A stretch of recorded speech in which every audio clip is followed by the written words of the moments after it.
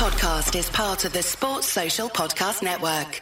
Hey, what's going on, everybody? This is the Talking Tactics podcast. My name is Daniel. Is that kid half trying to live, trying to exist, trying to stay alive? We were supposed to record yesterday, but I think Germany played France. I wasn't feeling that great, so it was cool that we've delayed until today. So we're releasing today. Whenever you hear it, it's good. Follow me at Daniel to look if you feel like it. Even though I don't really tweet anymore or X anymore. No. Tweets. I'm never calling it X. Tweets. Have hope. Where can people find you? halfoffootballhot.com or Round the Corner. The Talking Tactics Extra podcast is now available on Spotify. You just have to link your Spotify with the Patreon. So check that out. We now have a channel on Apple Podcasts. So if you're ever curious about talking race, Africa, and people, make sure you check that out on Apple Podcasts. All under one banner, so it's easy to find. All under one banner. There you go. Baby. I think those are all the plugs. Have Hope stuff, my stuff. Carl's at The Athletic doing something, I'm sure, with England. That's that. So we can jump right into the show. I know where we start. Okay. We had a 30-minute debate about Rubiales and his mom's hunger strike. How do you feel about him now? Huh? He punked out. Bro, I'm disappointed. He made his mother suffer for no reason. Yeah. I'm really disappointed because I have a lot of questions. First of all so your mom did all this for nothing. That's my first thing. My second thing is, why Piers Morgan? And it's obviously clear that English isn't your first language and you're not that fluent at the language. Why not do it at like a major Spanish network? Why did you go to Piers Morgan and do it? I wonder, firstly, if there were any major Spanish media outlets that supported him. Maybe there weren't. So he just said, bump all of you. I'm going to go to some other media place. And the other media place is arguably the most controversial journalist in Europe. Maybe not, but like one of them. So let's just go to Piers Morgan, where seemingly everybody who's ever controversial gets to go. So Cristiano, Kanye, whoever. It makes perfect sense that he would go talk to Piers Morgan because Piers Morgan is only interested in one thing, which is attention. Let's just go ahead and make this announcement here. I don't want to have another in-depth discussion about the man. Only just to say, the dude now has a history of abusing women, even his own mother. Wow. That was my primary argument the last time we talked about this. It's like, he's making his mother suffer. And now for no good reason. Yeah, you could have just said, Mom, like, chill. It's not going to work. Like, I'm just going to resign. So you don't even need to worry about it, really. Let your mom go on hunger strike in the church. Anyway. Yeah. So he's out. He's out. Vilda's out. I don't know what other demands Spanish women have for their national federation, but get on it. Like, the strike while the iron is hot, ladies. I don't know what else you could demand, whether equal pay, whether better travel accommodations. No, I'm being serious. Like, whatever it is, while you have the country on your side, especially, and in kind of the delirium or high of winning a World Cup, use your power and use it well. So shout out to those ladies, man. Yeah, no. I mean, look, I think you have to just realize, like, it's a different world now. It's 2023. What could have stayed like 10 years ago, like in 2013, doesn't swing right now in 2023, So, and I think Rubiales really, really got that memo a lot more now than before. And my hope is, can this now relate to or have an effect on racism? Maybe, hopefully. You ask too much. Yeah, can Rubiales' replacements actually care about removing racism from La Liga, maybe? Or is that too much? Oh, yeah, it's too much, maybe. Okay. Baby steps. The young player of the tournament, whose name slips my mind. My Spanish is so bad. Paraleo? I can't pronounce Spanish. Paralluelo. Parello. Oh, she's an African. And she's cold. Like, she's one of... She scored a goal in the semifinal. I think she scored in the final as well. Yeah, she's like 19. No, she didn't. Yeah. She's 19. So, Paralluelo. Yeah, she's cold. I think she plays for Barcelona. Yeah, shout out to her. Yeah, she's good. So, she's like, let me not say like, but you know how Spain have been getting more African lately. So like you have the Yamal kid, Fati. Like where have they been? Like my whole life they had one guy. Oh, the Senna. dude from was Sevilla. Yeah, no, it's a Villarreal. Villarreal, and the yellow submarine. Like one dude. My whole life. Now they have like multiple. Even on the women's side. there was like a tweet, but again, he's apparently known as like a racist kind of dude that wants attention. That said that like he refuses to support Spain with if they keep on bringing in guys like Lamine Yamal into it, because like you have Alejandro Balde, Yamal, Ansu Fati. Mm-hmm. There's a bit of color in there. Like I said, like Le Pen would have had a heart attack if he saw like the extra time of that World Cup final. Because I was about to say, wait, hang on. Apart from Lloris, this friendship is looking very ... It's when did he die? Is he dead? He's still alive, Do you think I care? Jean-Marie Le Pen. He's still. You see, people like this don't die. This is my one problem with like these racist far right people. Like, why did they live? Henry Kissinger is still alive, like 99, 100 years old. Yeah. Like Jean-Marie Le Pen is 95 years old. I don't know if he can see, but he saw. He must have heard. Oh yeah, no, he must have heard. The hate is what keeps them alive. His daughter would have said something.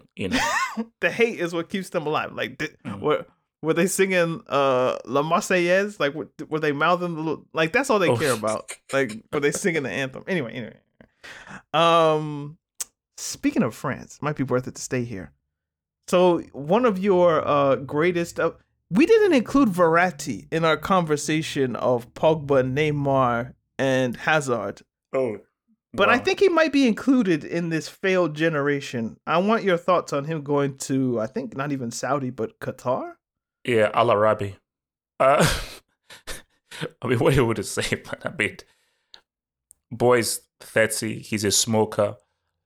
He's 92. He's going to be 31. Yeah. So he's like, it's an L. It's an L with all due disrespect. It's an L. It's not like good, to go here as 31 when Modric won a Ballon d'Or around the same age. Benzema won a Ballon d'Or older. It's an L, bro. Mm. And my thing is, look, the PSG thing was always going to be a risk.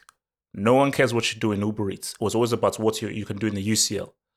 So your Uber Eats performances are irrelevant if you play for PSG. I will only recognize your Uber Eats performances if you play for a team not on PSG. So it was all about you being viewed and appraised on your UCL performances. And Marco, last time we saw you in the UCL, you were at fault for one of the goals that PSG conceded. So you rep Giroud's Montpellier? Like that's Dodd for you? That's not Dodd. That's just congrats. That's just congrats, Giroud. But I rep. Do you rep Hazard's Lille? And was that 2012? You rep also that? like Mbappe's dub as well for Monaco as a teenager, 100%. Like those are dubs. But Cavani and Ibrahimovic, they get no love. No. I don't recognize those dubs. Hell no. Wow. Okay. I would. You could offset the PSG thing if you were Verratti with an international career of some repute. But the fact is that despite winning the Euros under, odd circumstances, given that COVID affected it, he won't be, I don't know if he'll ever play in a World Cup again. And the only one he played would have been 14. Mm. So Italy have not helped Verratti's case at all. Neither PSG. Really, his reputation is his talent, which I don't think anyone really questions. I mean, there are some people that say like the extent of your talent has to be proven in certain games over the course of a career. But we know when we look at Verratti what we're looking at in terms of a top central midfielder. Yeah. But he hasn't had the cooperation of team and international career to like validate or stamp the talent that we know exists, which is sad ultimately. And it's different. Like you could look, him and Pogba are similar in some ways, but like I don't think Pogba's ever had the club career that we thought he should have. But he does have a World Cup that he was integral in. Yeah. And I think a World Cup is something different than a European Championship. And France have just been more consistent. So Pogba will always have in his back pocket a World Cup trophy, which I think is, for his career, like in the moment, like for him, I don't know if he thinks about it like this. Maybe he does. I think it might be a detriment. Like, bro, I've reached the top of whatever football is. How hard do I really need to push this thing? Because I've already done the maximum thing one can do. You know? Yeah. And I wonder if being comfortable with that, if he is comfortable with that, would be a detriment. But Verratti, it's just, it's not wasted talent because I know it exists and I've seen it. But it's just, there's like, there was more there. Yeah, you see, here's my thing. Like, we could even combine it with the Pogba story.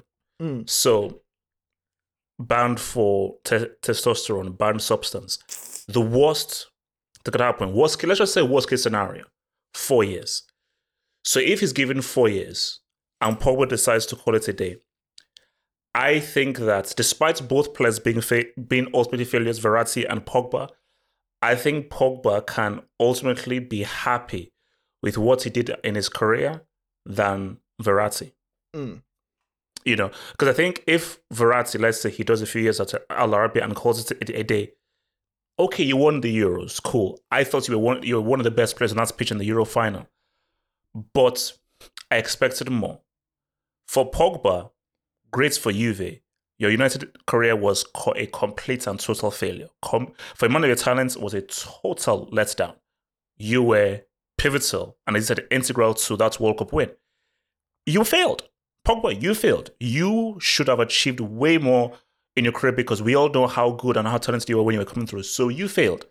But if he was to look at Verratti and look at himself, I think Pogba, well, you know what? I'm happy with this. And I'm happy with this. And Pogba... Wait, hold up. Happy is too much. Hold up. Happy maybe is too extreme. Content? I am content with this. Because happy is a bit too much. You can't be happy with, hey, I won one World Cup and I had a trash club career. You can't be happy with that. It's what Pogba was for that France team. He was the leader. We saw the videos. Like, without me, we don't win. No. For sure, we can't win. And maybe he would look at the World Cup that just passed. No, Pogba didn't play. Conte didn't play. And he would think, if I was there, maybe I am enough to get us over the hump. Because in midfield, they were a bit... So, yeah, I think Pogba can just... He would look at... Oh, this is the other thing I would say. I think Pogba, even though there were mistakes, going from Juve to United was a mistake. Going from United back to Juventus was probably a mistake. But he would look and say, I had a level of agency in my career that I did what I wanted to do when I wanted to do it. I wanted to go back to United. Oh, Sir Alex wasn't playing me. I wanted to go to Juventus. I went.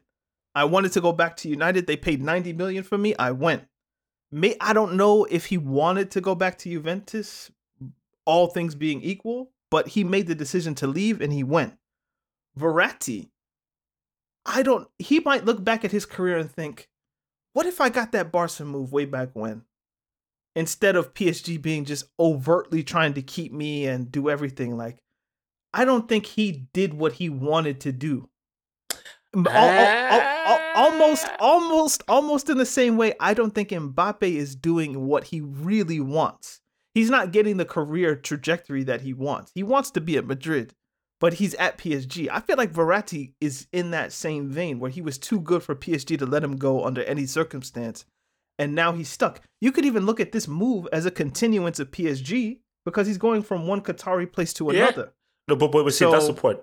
So his whole career has been dictated by that group. And I think in later life, when he's 40, 50, did I really maximize, or did I have as much agency over the trajectory of my career as someone maybe like Pogba did? And I think he would ultimately conclude no. No, but what I'll say to that is, Verratti strikes me almost similar in a way to Hazard. I don't think these guys really care that much about football in terms of the professionalism. They enjoy playing it, but I don't think they look at it on a macro level of legacy, close with integrity, laying down a foundation, laying down something that people can remember you by 10, 12 years' time. Bro, the guy smokes. So for a guy who smokes as a professional football player, that's crazy. That is beyond unprofessional. Nicotine is addictive. So there could be some like, I don't want to smoke, but I have to. Who cares? I don't give a damn. To smoke as a professional is crazy. So I think for him, he was like 2023, but maybe not like it, as you say in 2003. Maybe he could get away with it. Yeah, sure, but 2023, hell no. But you see, my thing though is, I think for Verratti, he's like, I earn good money. I'm living in bloody Paris. It's freaking Paris. I've been to Paris. Paris is I. Paris is I. You know, shout out to the sexy ladies in Paris. So it's like, bro, I'm going to Neymar's party every year, which looks popping off. Bro, like I think he just got recently married to like a model girlfriend. So for him, he's like, I could give it a damn if I don't have a UCL or a thing. I just don't think he cared that much. You see, for me, I think Pogba does care that he didn't achieve more in the club game. For Verratti, I don't think he cares that much, really. You know, I don't think so. So you think his personality translates to his trajectory? That because he didn't care as much, it makes sense where he is. Yeah, 100%. Like, is this really the best club you could have gone to? Seriously, like Moorco, like there's no other club in Europe that might have wanted you. Like, obviously, we don't know what the money is. The money might be so crazy that like maybe they hooked and Daniel, Daniel, but, stop there. No, you don't know, Daniel. You don't even know. No, you said it. So stop. You don't need to move it again. It's money. He's moving to Al Arabi because obviously Qatar to Qatar, there must be some kind of, because remember, this is PSG's exit strategy. Let's get rid of all these guys that Mbappe doesn't want. So Verratti, okay, you're on that list. Let's try and figure out something where you can still get paid well, but get the F out of this freaking club because Mbappe doesn't want you here. So Al Arabi was the next best thing in terms of, Marcus said, no, I still want to earn this money because I want to live well. I don't want to continue living at the level I've lived at, earning all this money at PSG. So yeah, like it's money full stop, just money. You didn't save? You couldn't save? By the way, his girlfriend is fine as hell. I know, yeah, of course she is. No, but look, none of these guys save. Like, they don't save. Come on. Like, once you see, I don't want to be rude here. So I mean this with due respect. So I want to be respectful when I'm saying this. Okay, how can I say this without being respectful? Okay. Not all football players are the smartest creatures in the world.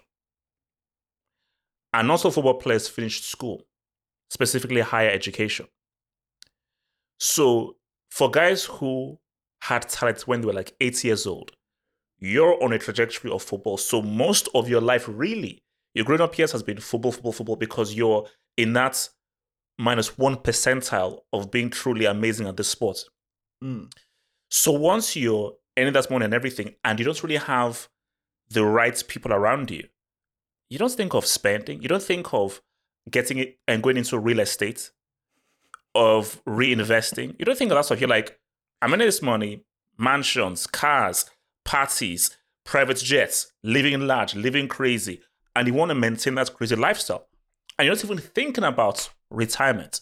You're like, bro, let me keep this thing going. Because you know what always strikes me? So like I'm on ESPN FC And, sometimes they always have like a former player who comes on. So I think once on that, I think it was Gibbs who used to play for Arsenal. And you can tell that, okay, this guy is going to last like maybe 2 or 3 sessions because he has no character, not engaging, not interesting. So, but for these guys, they're like, oh God, I'm retired. What do I do? So you go into punditry. And if you don't have good analysis, you don't have a good character like Henry, then you're not going to last. If you can't make it on ESPN FC, then Lord. Yeah. Then, they make it so easy because it's just chill. Like, it's just a vibe. Yeah. So if you can't make it there, then damn. So like none of these guys save. Like, none of these guys save. So I think, like, which is why when these people end up and they retire, and you no more have this money coming in, and you haven't saved or got into real estate, then it's like, okay, now what do I do now? Why are you into real estate? Bro. But no, because I know, let's say I know some people that have got a bit of dosh. And they say that the smartest way, basically, so I know people who like, they are pretty wealthy. And they say real estate, that's what you do with money. Like how, if you've got a lot of money and you want that money to keep on maintaining and actually build and flip it and actually earn more, they say real estate is the thing. That's the thing. You heard about DJ what Envy? You do. Apparently there's something going on with DJ Envy. I don't know exactly what, but something. Also apparently Tyrese is crazy. Apparently. Yeah, Tyrese is a madman. The guy's a psycho. What was I gonna say? I think you make a good point, and especially if you're one of those what's the word I'm looking for? Fancy word. Precocious talent. Like from young, you've been earmarked as this guy's the next one. I feel like a Neymar, for instance. Like your relationship, I suppose, with money is vastly different than someone like a Conte, who I wasn't sure from his context if I was ever going to make it. So what did I do? I had to go to school. I went to university. Conte, I think, is an accountant by trade. Oh, wow. Because I don't think he was ever, he wasn't sure whether he was going to make it as a professional, or if I did make it as a professional, maybe not to the level of playing for Chelsea or Premier League. Maybe I would have just stayed in the French lower leagues. So what's my fallback plan? He chose accountant or accountancy. So that when people are like, oh, Conte, he's frugal, he drives the same mini coupe. His relationship with money is different. Because he didn't grow up as, of course I'm going to have it, because I'm going to be one of the greatest central midfielders of my generation. He didn't grow up like that. He earned it, and that's, for me, that's what makes, like, he's going to get the bag, plus he has the educational level to like, hey, this is going to go maybe to real estate, maybe to a village in Mali, maybe to something. Like, it's going to go to a good purpose, hopefully. Or someone like Juan Mata, I think, went to university. Like there's certain footballers that are like they've done the education probably because they didn't believe, or just to have a fallback plan, or just African parenting maybe. So maybe I am sympathetic to, which is why if normally Half Hope says with all due disrespect, but he said with all due respect. So I unite with your sympathy in some ways for footballers who are put on a particular path. And it's hard for them to maneuver off of it. Actually, it's incentivized for them not to move off the path. I'm with you.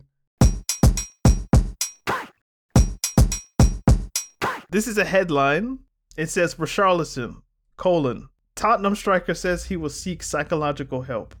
What? From Brazilian newspaper O Globo. I went through a turbulent time off the pitch during these past 5 months. Now things are a bit more stable at home. People who only had their eye on my money are no longer close to me. Things are going to flow now, and I'm certain that I will have a good run at Tottenham and will make things happen. I'm going to return to England and seek psychological help from a psychologist to strengthen my mind. That's what it's about, to come back stronger. So yeah. Does that, I mean, I like Richarlison, especially when I look into his politics and like the type of consciousness that he has. Like I rock with Richarlison. not like, and this is something that I've learned within the past like couple weeks. So I like Richarlison. Like he seems to have a good head on his shoulders, and he seems smart in that sense. I only wish that his politics or his level of consciousness would translate into the way he plays football. But there seems to be a slight disconnect with like, how can you like not even how can you, but just like your level of analysis or just your how your heart feels about your people. Like, can we see some of that for Spurs? Like, can we see some good connections and some good, but you can't on look. The pitch? It's it's kicking the ball around, bro. Yeah, like being conscious, aware. It makes me not want to trash him though, HH. That's all I'm saying.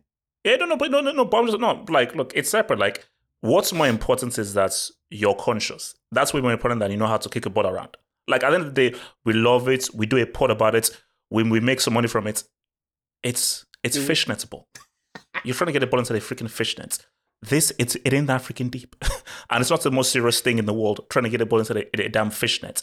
So my thing is like Richarlison for me is garbage. Like he's as a Brazilian, he's ultimately this garbage. Is why he needs psychological help because of people like you. And this is why this is why these things are difficult. It is what it is. Like, it's difficult. How do I break this down? So look, yes, I've always said you could argue that football is like 80% mental, 20% physical, and if you are in the right frame of mind, you can do amazing things. Like, we'll probably touch on Maguire. Low confidence can ruin you. You can be the most talented player in the world. Low confidence can ruin you. I believe that the reason why Messi used to mess up so much for Argentina was because of too much pressure. And the amount of pressure he had living up to Maradona and the expectation. And this is arguably one of the most talented players we've ever seen. So your frame of mind is very key. And what do they say about strikers? Confidence. Confidence is the bread and butter of strikers. If you're low on confidence, you don't make that run. You don't anticipate. You don't strike the ball as cleanly. You're not as accurate. Low confidence can destroy. A high confidence for a striker, everything works. Your first touch is there. Your shot is there. Your shooting is there. So, but that's why it's one of those things. This is what I always say. It's like a management thing. It's almost like on Football Manager where there are different ways in which you can interact with players. Yeah. Peak Cristiano Ronaldo, not the washed dude that we have now who I think should retire. But I know he's going to incubate himself and somehow freeze himself till 2026. But peak Cristiano Ronaldo, bro, no, even if he's doing garbage, you never drop him. Because the guy's self-belief is incredible. No matter what, he has so much belief in himself, his confidence will never go down. Because he has such crazy self-belief. Like, for a guy who you have probably one of the worst conversion rates in free kick history I've ever seen. Your conversion rates of free kicks are garbage. But this man generally believes he will score. Like, when he stands there and takes a free kick, he generally believes he's going to score. And his conversion rates at a certain point is atrocious. It's abysmal. Can I stop you there? Don't forget your next point. But I've seen your debates about free kick takers and this and that. You know what happened to Ronaldo that really ruined him? Was that stance? No. Oh. It was him believing the hype. So at first, he was actually there to take the free kick and concentrate on the free kick. But once he started scoring them, the one against Arsenal, was that one against Porto, or was that just from normal play? Portsmouth. No. That was normal play. Yeah, but like once he started believing the hype of these free one kicks, against Portsmouth. It stopped being about the actual technique and about the 3 or 4 steps that he took back, the wide stance, the deep breath, the breathe. Like, it became all about the theatrics rather than the actual technical ability. So it's like, look at me, number 7, or with Madrid for 1 season or 2, the number 9. Like, look at me, I'm on the ball, I'm about to take the free kick. Then he takes it and he hits the wall. So I feel like for Ronaldo, it was about believing the hype. I think he stopped actually focusing on free kick technique and just started focusing on his routine. And somewhere along the way, he lost it. And more like actual reason. The ball technology changed. I think the knuckleball is less effective than it was in the mid-2000s. Rashford. Yeah, but even Rashford isn't don't as do that. effective. Like, I'm not saying it does. It works occasionally, but I don't think the balls that they make, the technology, the ball doesn't dip and swerve in the same way because of the ridges that they put. I would argue it's more tailored for the finesse, which is I think why Messi's gotten a bit better because the ball actually goes where you want it. Like the Ronaldo, Drogba, Juninho free kick where you hit the valve of the ball perfectly in the sweet spot, and then the ball kind of dips for the keeper. I don't think balls really do that anymore. That's why, like, what that's why what Forlan was doing in 2010 was so special because he figured out how do I maneuver this thing. But the ball technology, I think I think we just have to agree to disagree. I believe if you bring back Juninho now, give him like a few goals, he'd figure out how to get it with the ball. Because my thing though is, basically, you just know that less power, hit it here. You just slowly adjust and then you get it right. I just think that if you're good, you'll tweak your technique. But I still do believe, which is why I said it in that video that I did, that I do believe that the best technique is Juninho's technique. It's the hardest technique to do. Like the Beckham Messi technique, it's easier to do. But it gives the keeper more of a chance. I think that technique translates over the breadth of football history, though. Like the side foot, curve it. Like I feel like that. Oh no! It's just no. But I'm saying though that's like the Juninho technique. It's much harder. If you perfect it, it's unsavable. But I don't. You can't save it. You can't. Are there any players now that have perfected it? It's almost like you're looking at your risk level here. If I was advising like a guy, go with the Messi, Becks, Ronaldinho technique. It's easier. It's more palatable and everything. Came from like the side, like 90 degrees. But my thing though is that like the Juninho technique, it's hard. It's hard to perfect it because it can go very wrong. But if you perfect it, if you really perfect it, it's unsavable. It's unsavable. A keeper can't save it. But see, because the ball is traveling so much. I think these days, if you tried that, I think it's why Cristiano hits the wall so much. Because I don't know if the ball can get up and down with that technique in the same way that the old ones did. I've seen that ball hit the roof, bro. And I've seen that ball injure people. Yeah, but like the goal is to get the ball up and then down quickly. So either it shoots up or the ball goes straight. But what Juninho was able to do was get a level, like the ball took flight like an arrow. Like it didn't move once it hit a certain height, which is nuts. Like I don't think, is there any debate over who the greatest free kick taker is? I don't think so. Oh no, there's no debate. The strikes dude was hitting for Lyon, Brazil, like it would reach this trajectory or this height off the ground and it wouldn't stop. It's like if there wasn't a goal, it would keep going. And that's like, I don't know how anyone, I don't know if what am I trying to say? Like things like shoe size, things like, there must be something unique to him that like, because can you think of anybody else who he would take free kicks from like the halfway line. Yeah, no, and the ball would still have pace by the like. Can you think of anyone that's like that?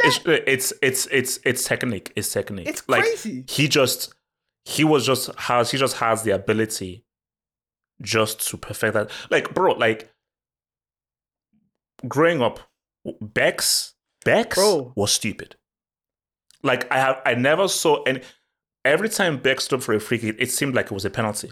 If Becks had a free kick outside the penalty area, you know that minimum that thing is going on target. Well, see, so his accuracy was stupid. Beckham is. I mean, I hate to say this, and it's gonna seem like blasphemy, but it's almost like Ward Prowse now.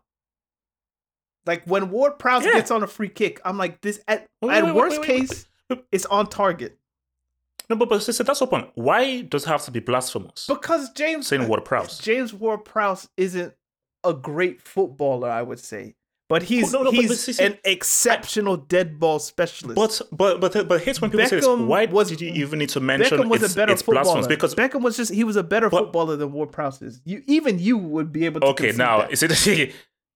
It was he really? Because I've come out and said that David Beckham is the most overrated football player I've ever seen. But we're comparing him to JWP. And I'm saying that how much better is Bex than James Ward-Prowse as a footballer? I'm not sure. So basically, look, that's a debate for another time. Yes. But my thing though is, forget about we're talking about free kicks. Forget about football.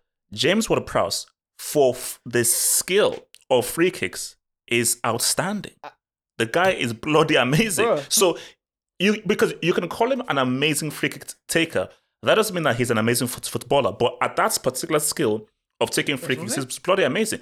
I think Bex was an average football player, but in terms of set pieces, he was one of the greatest set piece guys I've ever seen. For sure. Of the skill of set pieces. As an overall footballer in the context of a game, the guy was average. So. All right. Speaking of England, might as well. Bellingham's added again. The mag. Say again. Oh, you want to talk about the mag. See, why do you want to talk about the negatives? Why can't we talk about positivity? Okay. Jude Bellingham. No, okay. I tell you, actually, no. It's actually a good way to talk about this. I was doing a deep dive into Jude Bellingham today, man. Pause. So, fuck it. I don't give a damn. Deep dive, yes. So doing a deep dive into Jude Bellingham, the guy. So, shout out to his dad, Mark Bellingham. So they say he's one of the greatest non-league players ever. Like I think he had like 700 career goals in a non-league. And they said that they said he'd play a game. No, I'm kidding. Yeah. So they said that he'd basically play a game, and then in the evening go to his 10 p.m. shifts as a police sergeant, which is crazy, So, obviously, I don't think they really know what his mom does, but it's like, yeah, that's because. So he was being interviewed. I was watching an interview of his, and they said like when he was young, he actually didn't like football. So whenever they gave him a ball, he was like, he said, "No, I want nothing to do with it." So it's only like he didn't even know at what point he began going into football, but just thought that was interesting. So he didn't even like it at a young age, and he just said, "Oh yeah, I actually want to be playing football now." And bro, the thing about Jude Bellingham is this: Foden, I feel technically overall is a better footballer from a technical aesthetic point of view, an artist point of view. But if I want to win a game, Jude Bellingham over Foden. This guy, it's like he just has an impact of it. Wait, what's it? Like, why does Phil Foden have to be brought up? I just thought like it's like they're like of a similar age. They're both young peeps. So I was like, okay, let me just use this as an example. How you mean? No, I'm just. Is Phil Foden still young? How old is Phil Foden? Is he 23? He can't be more than 23. Phil Foden, 23, and I think he has like 9 kids. So, I'm what? You're joking. lying. What? I'm joking. I know he has children though. As in plural. Yeah, 2. He has 2 kids. Oh no! I thought he had like 5 or 6 kids or something. Okay. No, but I struggle to find the correlation between the two, except if you're just trying to highlight what they look like on the ball. Yeah, no. I'm just looking at like basically this is like 20. I feel a cutoff points is people say okay, the under 23. So 23 is like a cutoff point. So 23 and under, quote unquote, you're considered young. Okay. So 24 and above, okay, you're now part of the older guys, but 23 under, you're considered young. So I feel he's still right in the young category if he's right on the cusp of the cutoff points. And wait, so Rashford is what, 24? 25? 24, 25. I think he's born 99. So okay. So my thing is, if you're talking about England's best young players, brightest young players, 97, he's 25. He's going to be 26, Rashford. Yeah, it's 25, yeah. So Foden and your boy, they're both young bucks. So I think it's fair to compare them because they're the best young talents that England have. Foden and thingy. Okay, sorry, Saka. I can throw in Saka as well. Fair enough. So you say, okay, let's use three of them. So Saka, Foden, and Bellingham. like for me, I think that aesthetically, maybe on the ball, Saka and Foden may look nicer. But Bellingham, man, there's something about this kid. So this is X factor. This is like the intangibles of just knowing where to be and being there, and then an ability to get the ball in the net. Man. Yeah, like he's like, I think he's got that gate gene. He's got that gate gene, of like, look, he just knows how to get it done. I remember when people were talking about him at Birmingham City, I think it was. And they were like, this next kid, he's like 15, 16, he's going to be this. Then he goes to Dortmund. I think Birmingham City retired his number. I was like, what is this? He's just, so that's crazy. Like, he's a kid. What do you mean they're retiring the number? But it might be a smart decision. Like, the longer this goes, like, I don't expect him to continue this trajectory that he's had with Real Madrid. I feel like at the end of the day, he's a midfielder. So his job isn't to score a goal every game. Or every other game, really. If he can get one every 3, one every 4, I think that'd be very impressive for a midfielder of his type. But yeah, there is that intangible. Because I saw the video that came out the other day it was him, Kyle Walker, and somebody else in the England training setup, I guess. And they were playing 1 touch, 2 touch, keep the ball in the air. And he was. I don't know if he was playing around. Maybe he was, but. He didn't look. He looked as if someone who got into football a bit late. Like maybe I wasn't playing football from 0 to 11 or 10, so I don't have these like necessarily fundamental skills or play these games that you guys have been playing for your whole life. But you put me on the pitch, and when it's 11v11, I'm him. Like my level rises. And 11v11 isn't about whether I can do freestyle skills. It's about, can I get the ball in the net? Do I know where the next pass is going to go? Do I know where to position myself? All of these different types of things.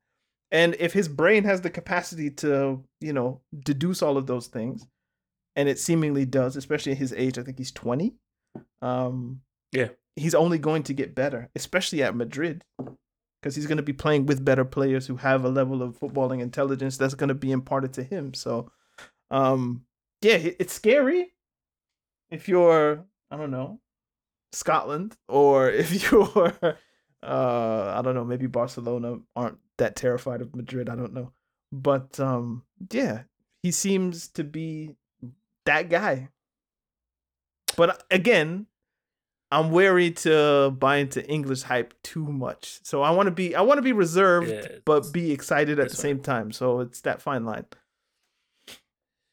Yeah, no, look, he's doing his thing, man. He's doing his thing. I mean, like, I do feel that if he doesn't get injured and they build the team around him, I have a bit more confidence in England maybe winning those Euros, because I've always said, like, I don't care how talented England are. What they lack is a winning mentality and character. So unless they're playing at home, I can't put money down on England winning a tournament, because they just lack the belief and character. But I just think if you have a guy like Jude Bellingham and all these young kids around him, but you just have his belief put in, especially, and also playing for Real Madrid, that just helps. Yeah. That helps a lot. I think that can be a huge contributing factor to England saying what's up. We have questions from the people. I asked for questions for the first time in a long time because it's the international break. I thought, why not? Yeah. So we got 4 questions. Some of them are 2-parters. Allard King asks, can you have hope how he felt when Jose Mourinho left Chelsea the first time in 2007, and how he thought the rest of the 2007-2008 season would go without him, with players like Drogba wanting to leave at the time? So if you could go in the time machine, and do you remember before? Okay, so Mourinho was there 04, 05, 05, 06, 06, 07. Then the beginning of 07, he sacked, effectively, mutual consent. And Avram Grant comes in. They go to the Champions League final, lose to United, etc. But how did you feel at the time when Mourinho left Chelsea? Oh no, bro. I was like, okay. It's because it's a double barrel. It's him leaving and then the replacement. So him leaving is like, damn. So who's going to now take over this dude? And here's my thing. I had a feeling about what Abramovich was about. Like, I've known Russians, in schools and everything, and Russians are very direct. So when that, because remember how quickly he gave Ranieri one season, boom, you're out. I'm not even going to give you time to try and build this team. You're not going to have this time that American friends want to give homeboy. So when Mourinho left, I was like, damn, I liked him. Look at what he did. The swagger that he brought. He's now made football exciting. He brought in box office. So I was like, yeah, Chelsea are not really screwed, but this could be problematic because the players are still there. And once you've had that feeling of winning a Premier League, a trophy, it gives you that belief. Whoever comes in, you still have the belief of winning the trophies. But my issue was Avram Grant. Because Grant was obviously one of like the guys from high on top and everything who now came down to now do the job. So once he now came in, I was like, Mourinho to Grant? What? I remember the feeling was like, bro, this is just some guy from the road. That this Grant guy was coming through. But, bro, he did a good job. You did a good job to get them to the 07-08 final. So, but I did feel that, it's weird though, like, you would think that I would have felt a lot more angry towards Abramovich for it, but I was like, it is what it is. It's Abramovich, and we know what this guy's about. So I was like, I was just more sad than angry because of how much I love Mourinho. I was like, damn it, this guy could have built a legacy in the same way that Fergie and Wenger did. Mm. And he wanted to stay. I was like, yeah, like we about it after 2010 when Inter won the treble with Mourinho, and it was the best Mourinho probably that's ever existed. And I thought, man, like, we're stuck. I mean, and Chelsea did well the 09-10 season. Like, it was one of the high watermark. It was the high watermark of the league for Chelsea. But ultimately, you want to win the Champions League. And at that time, nobody knew 12 was coming.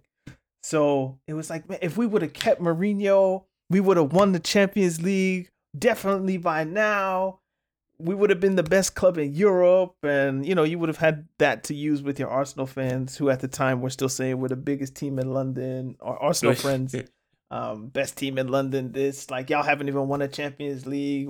Like, at least we were in the final in 06. Y'all lost to United. There was all this kind of stuff going on at the time. So I thought Mourinho was the guy to get us back. I thought after Ancelotti left in 11, bring back Mourinho. Then they went with Villas-Boas. So that was the only time I felt salty about it. And I think at the time when it happened, I didn't have a good understanding, really, of how football worked. Like, I would have been 16, 17 when he left. So I was just like, okay, whatever, But then by 2010, I'm 19, 20. I've been in the game a while. So I was like, or did I say 19? By 2009, 2010, I was like, man, like, that could have been us. Because by that time, the team was old. Because you really didn't have an idea that Drogba, Lampard, Terry, Cech, Essien, Cole, Maluda, the other Cole, Joe Cole, like, they're not going to win. Like, there was that feeling, especially after the semifinal in 09. It's just like, this team can't. Like, there's no way. They're too old. But then, it happened how it happened. And then Mourinho came back and did well. So, yeah. So that's the only time I felt salty, really, was when they won the treble. Fuck. Yeah, no, I think it would have been interesting to see. But I was happy for him. I was happy for him. Giving time. I've always liked Mourinho. I'd have loved to see if Mourinho would just give in time. Like, if he would just give in, like, wow, this is now my team for like 6, 7, 8 straight seasons. But also, similar to what you're saying with Pep and Klopp. I think you might have been quite advanced at the time. Because at that point, Abramovich had only sacked one manager. And it was the manager who preceded him. So we didn't have a good reference for, like, how ruthless is this man really? Because he entered with success. They reached, even with Ranieri, reached the semifinal in the Champions League. Then you hire Mourinho, league, second place, I think, in 07, 08. Oh, no, 06, 07. And then, like, so I don't think we really understood. Like, this guy is actually quite ruthless, bro. Because he sacked Ancelotti in the tunnel, sacked Villas-Boas, sacked Di Matteo. Yeah, hired Benitez, sacked Mourinho. Like, a history hadn't yet been built of Abramovich sacking managers just cause, or in times that we weren't sure. So that was the first, but because it was the first, it was like, maybe it's the right decision. So you might have been more advanced than me, certainly. So Pogba from Jax365 has tested positive for PEDs. Has he wasted his talent, or do you think he wasted it on the club level but not the international level? So kind of what we were talking about earlier. Yeah, I think we sort of answered it. Like, it's what he did internationally. Has he wasted his talent though? The better question, not to remix your question, Jax, but does Pogba think that Pogba wasted his talent? Because we might say yes, we might say no, we might say maybe. What do you think he thinks? I have no idea. I mean, but I would like to think that for someone, because everyone knows how good they really are, and I think Pogba knows how talented he is. He would have known that I should have made a greater impact on football. I should have had a greater imprint on football. So the kind of imprint that Modric had on Real, Croatia, Xavi, Iniesta had on Spain and Barcelona. That's the kind of impact that he should have had. He should have had an impact on both the club game and international game, based on how good he was. So, Tapiwa, which club in Europe, from a neutral perspective, would you most like to see win a domestic cup / Conference League / Europa trophy this season? Taking out your allegiances, of course. I mean, it would be cool to see Napoli win the Champions League. That would be cool. I got one. Yeah, I'm trying to think. Yeah, Napoli. But you're not gonna like it. What? And he doesn't even list. He said domestic cup, Conference League, Europa League. I'm going Champions League. PSG, bro. I want Mbappe to have his Champions League without Neymar or Messi, and Dembele gets one too. Who else is there that I like? Marquinhos gets his. He doesn't have like the Thiago Silva or Tuchel stuff. Like, there are players on that team. On this PSG train. There are teams not on their train. It's about the narrative of Mbappe that I need these things checked off the list. If Mbappe wins the Champions League for Madrid, it's like, yeah, but it's Madrid. They're the all-time winningest team, blah, blah, blah, blah, blah. People will be able to detract that. Winning it for PSG in the state that people think PSG are in right now, which is like one of the weakest it's been in maybe since the beginning of their project, I think that would be not Dodd's, because obviously the team's good, but it would be, a feather in his cap, assuming that they would win it because Mbappe is brilliant. And that's the only way it would happen. So what if they win it without him being amazing, or with him being injured? Now that would be awkward. No, what would be awkward is if they sell him to Madrid and then they beat them and then win or something along those lines. It's like, wow. Oh, wow. But for which club, from a neutral perspective, would I most like to see do something like that? Is PSG, for sure. I've given up on PSG, bro. I've given up. Maybe maybe Milan winning or something like that, just for nostalgic purposes of like way back when. Back in my day, Milan used to be good, like that kind of stuff. Actually, cool. Obviously, this is impossible though. But just based on my black bias, Burnley to win the Premier League with company. What? How soon do they forget, guys? You don't remember White Lives Matter Burnley? You're still repping that city? You can't rep that city. Yeah, but they got a brother in the dugouts, so Is he the only one in the Premier League? Yes, I think he's the only one.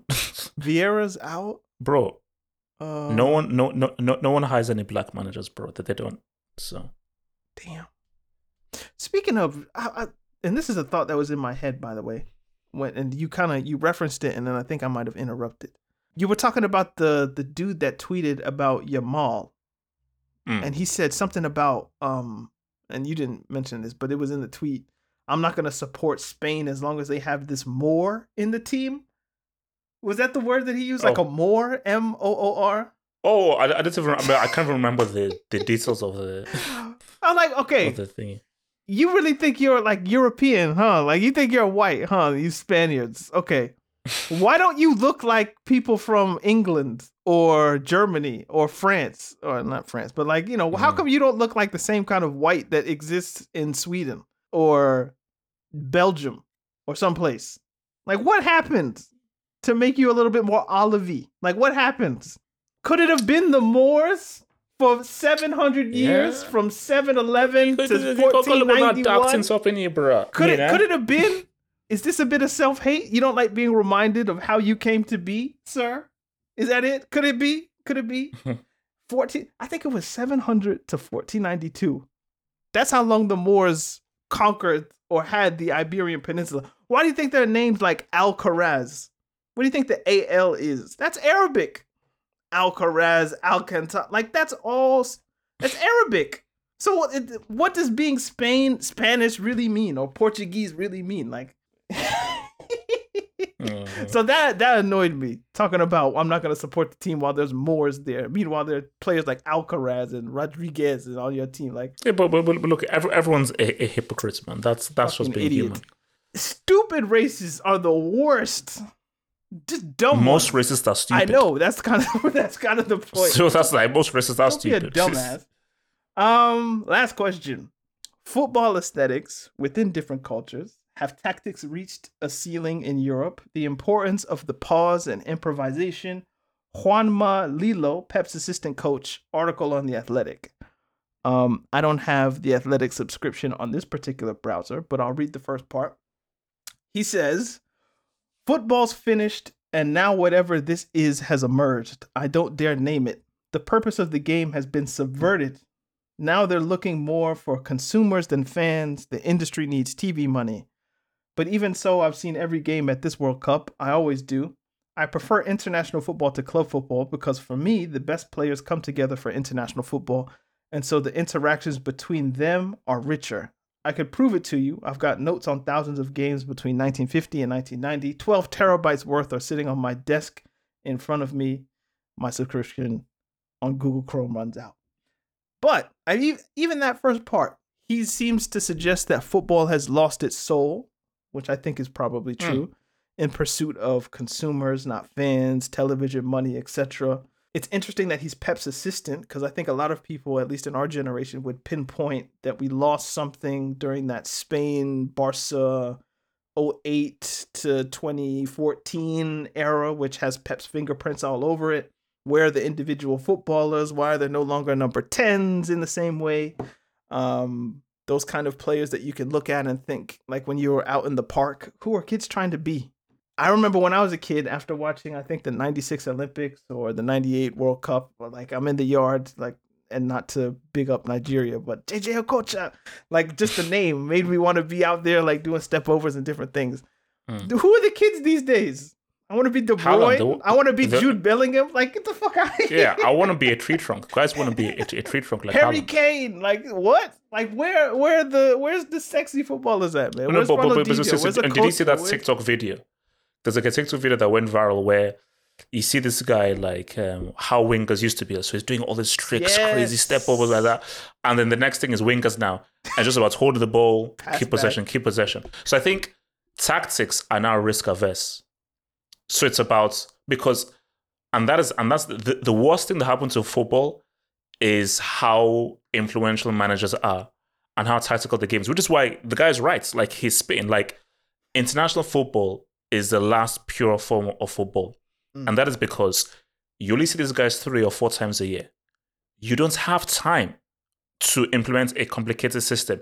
You don't have time to micromanage. So the best you can do is have a basic blueprint and let the individuals figure it out. Scaloni is not a great manager. Neither is Deschamps, neither is Southgate. But they are just the right people to properly implement the right blueprints for these individuals to execute. So Pep wouldn't work as an international manager because you don't have enough time to implement your complicated system. Same thing with Klopp, same thing with a Nagelsmann. So when you watch international football, it's pure because it's guys figuring it out. You can't see tactics there. So what you sort of say, it's really culture against culture. Which is why, like, Brazil getting Ancelotti to manage them is the dumbest idea in the world. It's I don't totally know, though, dumb. because Ancelotti is one of those, I let the players figure it out. But he's Italian. But he's not stereotypically Italian. He's not. But he's Italian. He's Italian. Like, I always say... He's not Sachi or one of those. No. Succeed and fill with your own. Succeed and fill with your own. I don't know. I feel like Ancelotti at Brazil could give them something. No. Just freedom to be themselves rather than fake Europeans. No. You know. I say you should never be allowed to hire a foreign manager. Okay, hold on. Okay. Why wouldn't you want Ancelotti to manage Brazil? Like, what would he be stopping exactly? Because if you're saying Ancelotti coming would stop Brazilians playing like Brazilians, and then I ask you, are there actually any real Brazilians in the way we understand that on this team, bar Neymar? Wouldn't they actually need someone to coach them like they aren't Brazilians if they aren't Brazilians? Would it Richarlison, assuming they're in the team, Richarlison, Antony, all these guys who we look at, like, where's the flair? Where's the individualism? Where, like, and within the team construct? My they thing actually might need somebody to put things together. You can't let them freestyle. To do what? But that's where I use even Germany as an example now, where it's like you have to just write it out. You're now in a generation where the talent ain't there.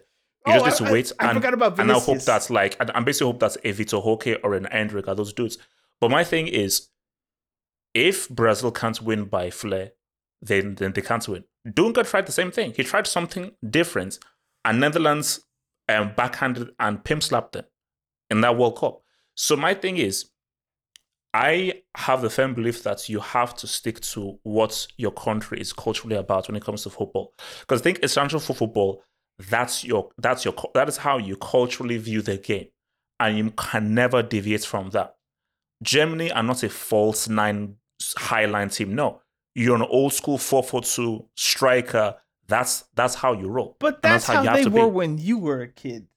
They won a World Cup with the Gegenpress 4-3-3. No, they didn't. They didn't. Klose was still the striker. They weren't playing Gegenpress in 2014 or 2012. Weren't? Am I tripping? No, they weren't. Like, the intensity of the high line that they have now isn't what they had in 2014. Well, obviously it's been involved in the last 10 years. But, like, the birthings of that come from that team. Like, players in that team. Like, they had Neuer, who's the sweeper keeper. There was Khedira, Kroos. There was Schweinsteiger. Like, they had a team. Ozil. Like, that's what's missing, really, in football these days. Okay? Is number 10s. I could go on a whole speech about there's a missing link between the industrial midfielders and the actual attackers, to where you're making wingers come and collect the ball, which then stifles everything. Chelsea are witnessing this now. They have no 10. There's no player who's just free to do what he wants.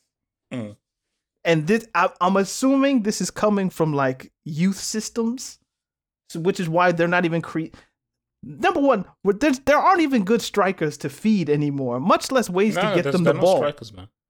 This football, it's becoming whack, bro. Look, and then hold on, just quickly, and then, like, people like Florentino Perez are like we're having research that the kids aren't watching sports as much. People aren't watching football as much. I wonder why. Could it be because it's fucking boring? Just shuffling? Yeah, like, where's the dynamism? It's like we watch. That's why people say we watch sports to be entertained. At the end of the day, this is called the beautiful game. The keyword there is game. Like, if I'm playing a video game, I don't want to be bored playing a video game. I want to be entertained. So if I'm watching the beautiful game, I want to watch the beautiful game. Watching a system play out isn't beautiful.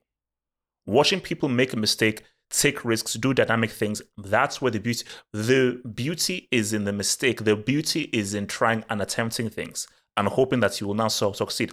There is no beauty in keep possession, don't lose the ball, keep your shape, don't take any risks. There's some beauty there. Like, I've always said the best football match I've ever seen was Germany against Italy, 06 World Cup semi. And when you watch that game, back and forth, back and forth, back and forth, back and forth, back and forth, back and forth. And these guys are both going at it, both going at it, both going at it. That is really exciting. When the game became 2-2, that France-Argentina game was very amazing because you saw two guys put everything and just both go at it. But the Pep ideal is no, we're not here to be risky. We are here to be risk averse and to hold on. And here's my thing. I cannot hate on any manager who has a certain tactic. I despise tiki-taka, and I'm not a fan of Pep's philosophy. But that's your philosophy. It's up to opposition to figure out how to win. Because I am paid to win. And I will use I don't have a duty to entertain you. When they hire me as a manager, they didn't say, well, you have to say no. When they hire me as a manager is to win trophies. You're here, I want you to bring trophies every single into the club. Fine. And I will try and figure out a strategy to win. Not to entertain, to win. So I don't mind if one or two teams has a particular tactic. But if every team is copying from or reading from the same hymn sheet, that then becomes a problem. So if everyone, I'm not saying this happens, but if a majority of teams are like, oh, what is City doing? What is Madrid doing? What is Barca doing? And then you just copy them, then football becomes kind of stale. Yeah. So you need new ideas, like fresh ideas. And obviously, it's almost, old ideas come from new ideas come from old ideas. So maybe it takes time for things to develop in the way that they would. But, by the way, I don't know how you score 5 goals in 30 minutes without counter pressing. But that's an aside. Like they ripped apart Brazil, bro. Brazil was a special team. They didn't need to counter press. They were just trash. They were just garbage. They were. I need to watch it back. I haven't watched that thing. Yeah, I'm never watching that thing ever again. Never. Yeah. Hey yo, as we conclude, I encourage everybody to go watch Have Hope's 7-1 recap. The first 5 minutes, I think, are just silence. He's just... it's just quiet. What a day, man. What a day. I don't believe what I just saw. Like, did I just see that? Anyway, Talking Tech, this podcast. Thank you guys for listening. Thank you guys for your questions. Have Hope. Any concluding thoughts or comments? Let's hope that Chelsea are in the top half by the end of this weekend's games. Baby steps. Let's Chelsea attempt to be in the top half of the table. Baby steps. Yeah. Oh Lord, I need to reach out to Nini. I'll try to get Nini on next week or the week after. Okay, good on Nini. So we can talk Chelsea more thoroughly. Anyway, I'm at Daniel to look halfhopefootballhut.com. Check all the links. Become a Patreon, subscribe, whatever it is. Yes, sir. And we'll see you guys next week. Peace. Peace. Sports Social Podcast Network.